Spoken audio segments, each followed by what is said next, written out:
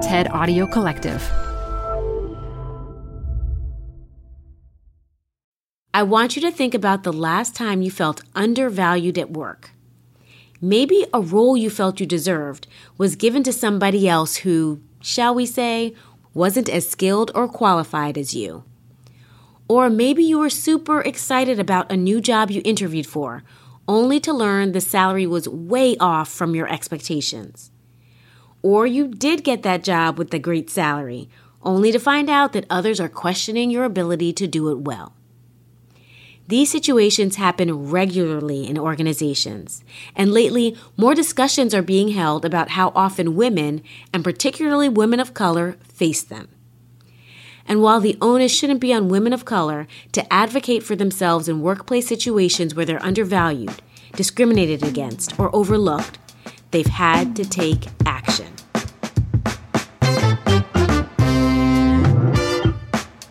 I'm Deepa Purushothaman. This is TED Business. Today, instead of a talk, we'll be listening to an interview that we'll discuss over the next 2 episodes. In this first episode, we'll hear from Deepa Purushothaman, co-founder of N-Formation, an affinity space for women of color corporate leaders who know all about these challenges. Deepa shares some lessons from her book, The First, the Few, the Only, How Women of Color Can Redefine Power in Corporate America. She then interviews a guest about a challenging experience at work and offers advice about how to handle that situation in the future. Then after the interview, I'll share a few nuggets on how to stand in your power when challenging situations arise at work. But first, a quick break.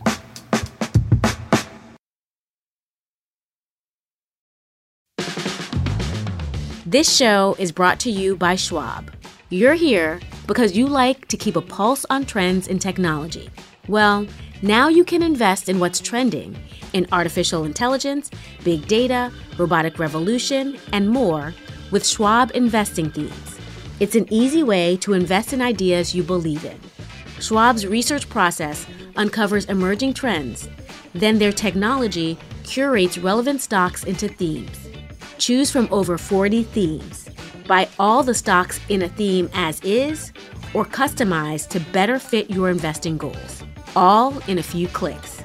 Schwab Investing Themes is not intended to be investment advice or a recommendation of any stock or investment strategy. Learn more at schwab.com/thematic investing. Hey, TED Business listeners. We're supported by our friends at Working Smarter, a new podcast from Dropbox exploring the exciting potential of AI in the workplace. Working Smarter talks with founders, researchers, and engineers about the things they're building and the problems they're solving with the help of the latest AI tools. Tools that can save them time, improve collaboration, and create more space for the work that matters most. On Working Smarter, hear practical discussions about what AI can do so that you can work smarter too. Listen to Working Smarter on Apple Podcasts, Spotify, or wherever you get your podcasts. Or visit workingsmarter.ai. This episode is brought to you by Progressive Insurance. What if comparing car insurance rates was as easy as putting on your favorite podcast? With Progressive, it is. Just visit the Progressive website to quote with all the coverages you want. You'll see Progressive's direct rate, then their tool will provide options from other companies so you can compare. All you need to do is choose the rate and coverage you like.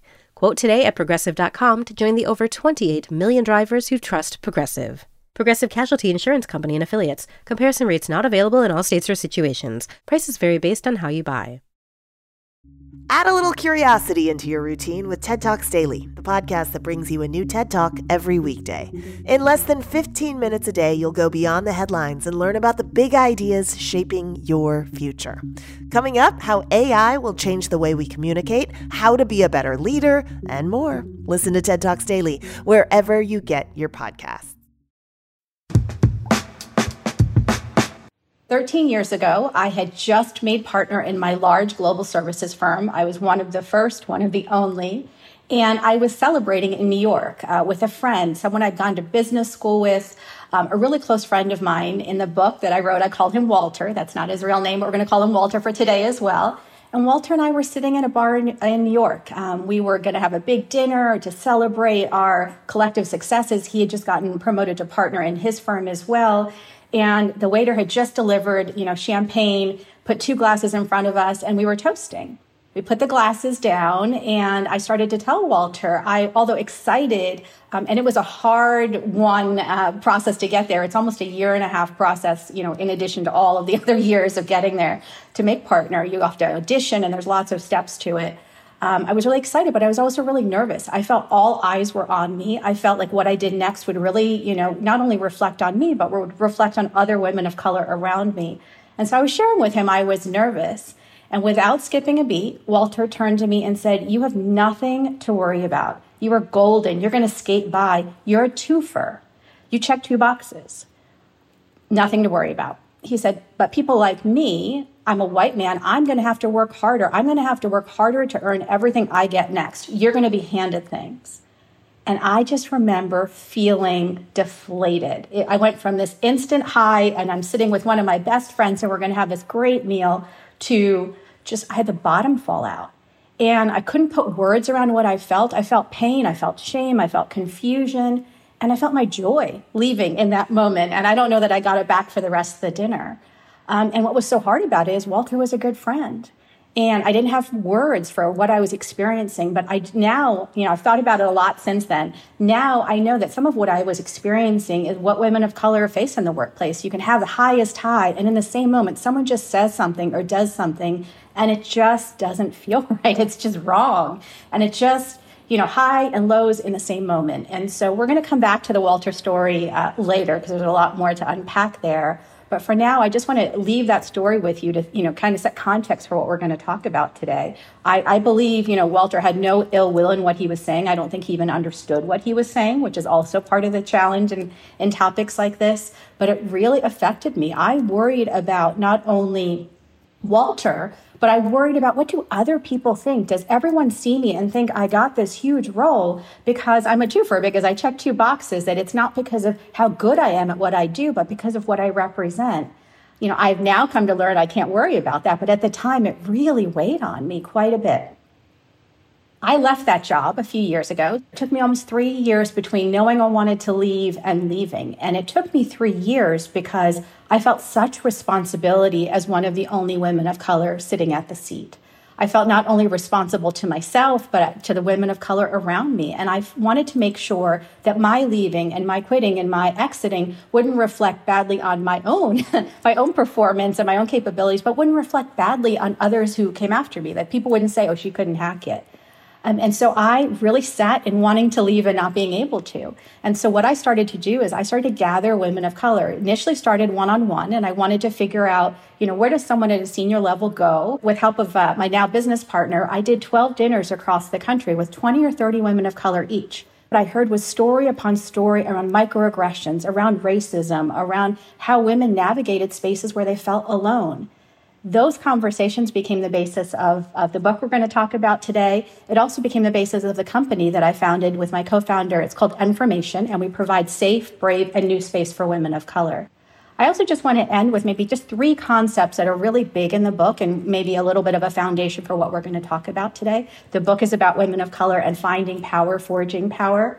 And one of the biggest ideas in the book is that corporate America is not a meritocracy, and that we need to talk about that.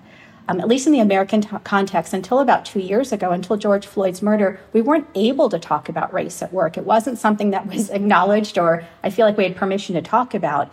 And there definitely wasn't willingness or openness to the idea that corporate America wasn't a meritocracy, and that it shows up differently for different people. And it's such an important conversation to have, because without it, I think certain groups are told to just keep working harder and harder, and yet not really able to understand or even talk about the fact that the system does treat some of us differently, and we need to talk about that if we're going to change it. So that's one big concept. Corporate America is not a meritocracy. The second concept I want to talk about is that we all can have power. We are all powerful. And I believe we find power through the idea of me and the idea of we. And so we need to go through our own process as women of color to figure out what are narratives that we've been taught or told, or ideas that we've been taught or told that we need to undo. I call that shedding. Like, how do we get rid of those messages that we're not powerful, that we're not leaders, that we're not enough? And how do we replace them with healthy messages? That's, again, the power of me, what you need to do for yourself to find your internal and individual power. But then once you find it, you need to find your sisters. You need to find other people if we're actually going to change structures. You cannot do that by yourself, and that's where the power of we comes in. So me and we, and that we're all powerful. That's the second thing I wanted to mention here. And the third and final, although there's many, many, many big topics in the book, is that this idea that anything that has come before can be undone and redone. I think sometimes we think of big things like structures and systems, and we think that's just how it is, and we have to operate within those contexts. Well, I interviewed over 500 women of color in writing this book, and I don't believe that. I think we can undo anything that has come before. We just have to give ourselves permission to do it. And I also think this is where it's not just upon women of color. So I wrote this book for women of color, but I'm going to share with you that it's a lot of allies, white leaders, men and women and others who are picking it up and saying, this is really helpful for me to understand. And a lot of the concepts apply to me too. One other thing, I want to share that, I use the term women of color. I know that's not applicable in all countries, but I do think the concepts we're talking about are applicable, in most contexts where there's a majority and a minority sort of dynamic going on in that sort of power struggle. Well, thank you for being with us, and thank you for sharing those tips from the book, and also the story that you shared at the top. You tell this Walter story, then you go through this whole journey that you've been on. If you were back in that restaurant again today, what would you say to Walter now? I now would say that's about him and it's not about me. It's not a reflection of my worth or my abilities. That's his very narrow vision on how he sees the world. So that's one thing. So I probably wouldn't have internalized so much of that and set better boundaries. I think the other thing is I might have just gotten up and said, okay, if that's what you think, I'm out. I don't need to sit here and have the rest of the dinner with you, right? I subsequently did have multiple conversations with him just so, to try and get him to understand what he said. We are not as close as we used to be, and that has a lot to do with it. And so I had to, just accept that certain people aren't going to get it. I think the other thing I might do is explain how it made me feel. That really hurts me because, and I need you to understand what that does and what you're suggesting in those words. And so I might have better responses. And I really encourage women and everybody to have kind of responses in the moment, because we're all going to face situations where someone says something inappropriate at work or says something inappropriate to someone else in front of us. And I want us to all have words around it. Another big idea in the book is this idea of scarcity, that there's certain seats and that, my seat is taking a seat from him, is a really old way of thinking about the world and thinking about power. I believe power can grow. I believe the pie can grow. And if we all continue to think narrowly that there's limited possibilities, I just think we're stuck in a very unhealthy way of working and a really unhealthy way of being. And we're really fortunate today to be joined by a few women who are like, in many ways, the women whose stories you shared in the book, and can share their own stories to help to really ground some of these concepts in real experiences. So why don't we turn things over? We have our first guest joining us, Gina. So I'll leave you and Gina to have a chat. I'm really excited to have you here, Gina. And so I think the question I want to ask you, and then we'll unpack this, is just, can you share a story of when you didn't feel powerful as a woman of color at work? And then we'll talk about what else we could do around it and what else we hope to learn from it. Throughout my entire career, I was always fascinated by this whole notion that I felt sort of like I was being over-prepared for these situations where maybe there was a promotion or some particular opportunity for visibility. I would be quite prepared, qualified, temperament-wise, ready to go. And I would go through these very extensive selection procedures and discover at the end that, in this case that I'm thinking about, there was this gentleman who got this job that I really wanted. This particular situation, I was told that the reason was because it was that person's turn, which basically means, it has to do with how long you're in the group or in the organization. And that was really confusing for me because I'd been in the organization for quite a reasonable amount of time relative to this person. I was certainly more prepared in terms of experience, education, and all of those things. And it really got me to thinking, what exactly is the value that this organization is seeing in me if, in fact, I bring everything to the table and still it's not enough? I had the opportunity to ask them questions, like, what would it take for me to be ready for the next opportunity? Which is actually a question I really encourage others to always ask. And the response to that question was not satisfactory. It was vague. It was about time and job. And so, the thing is, Deepa, that it's really important for a person like me to know my why. Why am I here? What is my value? And then I can evaluate how the organization responds to me. The first thing that stands out at me as you're sharing your story is this idea that a lot of women of color I interviewed, especially Black women, were told that they had to be 2 and 4 times as ready, right? You have to work twice or 4 times as hard just to even be seen as qualified. There was such a message of overworking amongst the women of color I interviewed, and this idea of perfection and having everything prepared and being buttoned up and almost over-prepared because at some point your qualifications will be called into question. What would you encourage other women to ask so that they can figure that out? The kinds of questions that I asked were questions about, tell me, what were the criteria that you used to make the decision? And that was when I eventually ferreted out that it really had something to do less with performance and capability and with these sort of more vague things that couldn't be, documented. So once you know what they say the criteria are, you can certainly dig into that and ask them more questions. But that other question about, well, what can I do differently to be ready for that next opportunity? That's a really critical question. Depending on the answer you get to that, you can say, well, is there someone that you can assign to me, a coach if I need one, or some other person who can help me, in this journey that I'm on? Because I really would like to be able to optimize, my contributions, and I know that you can help me. I think we have to get more comfortable advocating for ourselves and finding ways that really allow us to gain more information. Because you're right. I mean, the other data that I found throughout the book is that women of color don't often get feedback, Black women especially. Don't get feedback in any sort of level of detail that's helpful. So thank you for sharing that. Oh, my pleasure. I think Gina's example is so beautiful because the question I get is, how do I stand up for myself? How can you advocate for yourself that isn't going to make people call you aggressive, right? Or too over the top. And, in the book, I called it a little bit of Goldilocks. Like you can ask for things, but then there's backlash if you ask for too many things. And so it is hard. I think that's part of what we need to understand. I think the other thing I would say is this is also about sponsors and mentors, and finding people that can help you navigate and help you understand cultures and pull you along as well. And one of my biggest challenges used to be I didn't see role models that looked like me, right? I was a first. And so I think one of the things I realized over time is I had to pick and choose from other people that were around me to kind of find a leadership style that worked for me. And some of my biggest advocates were white male leaders who I initially thought I had nothing in common with. And through conversations, through breaking bread, through finding other ways to interact with each other, we found commonality. And they really have advocated for me in huge ways.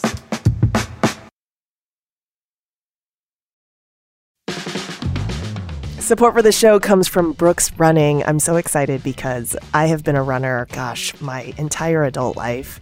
And for as long as I can remember, I have run with Brooks running shoes. Now I'm running with a pair of Ghost 16s from Brooks. Incredibly lightweight shoes that have really soft cushioning. It feels just right when I'm hitting my running trail that's just out behind my house. You now can take your daily run in the better than ever Ghost 16. You can visit brooksrunning.com to learn more. Support for TED Business comes from Odoo. To put it simply, Odoo is built to save. Odoo saves time, Odoo saves money, but most importantly, Odoo saves businesses. That's right. Odoo's superhero software rescues companies from the perils of disconnected platforms, and Odoo's utility belt of user-friendly applications puts the power of total business management in the palm of your hand. Learn more at odoo.com/TEDbusiness. That's ODOO.com/TEDbusiness. Odoo, saving the world one business at a time. I really enjoyed listening to this conversation because these topics are dear to my heart. As many of you know, I'm a professor at Columbia Business School and spend my days teaching and doing research on social interactions like these. How do you negotiate with a boss who sees the old you, not the new you, who deserves a bigger bonus? How do you react when someone says something that's offensive? Standing in your power at work, being confident, advocating for yourself, are so important and tough to do.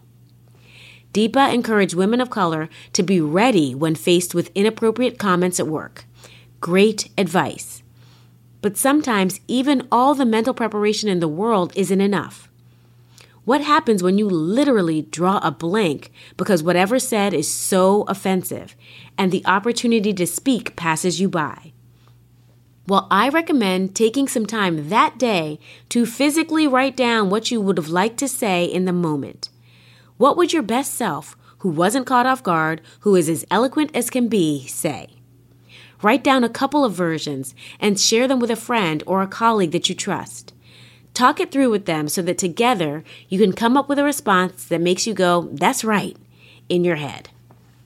The reality is preparation matters, and the more you prepare, the less likely you'll feel like a deer caught in headlights the next time somebody says something dead wrong. Okay, that's it for today. Next time, you'll hear Deepa interview another guest and offer advice on the importance of bringing our full selves to work. Stay tuned for that. This episode was produced by Kiara Powell and fact-checked by Matthias Salas. Special thanks to Anna Phelan, Michelle Quint, Corey Hajim, and Colin Helms. I'm Modupe Akinola. Talk to you again next week.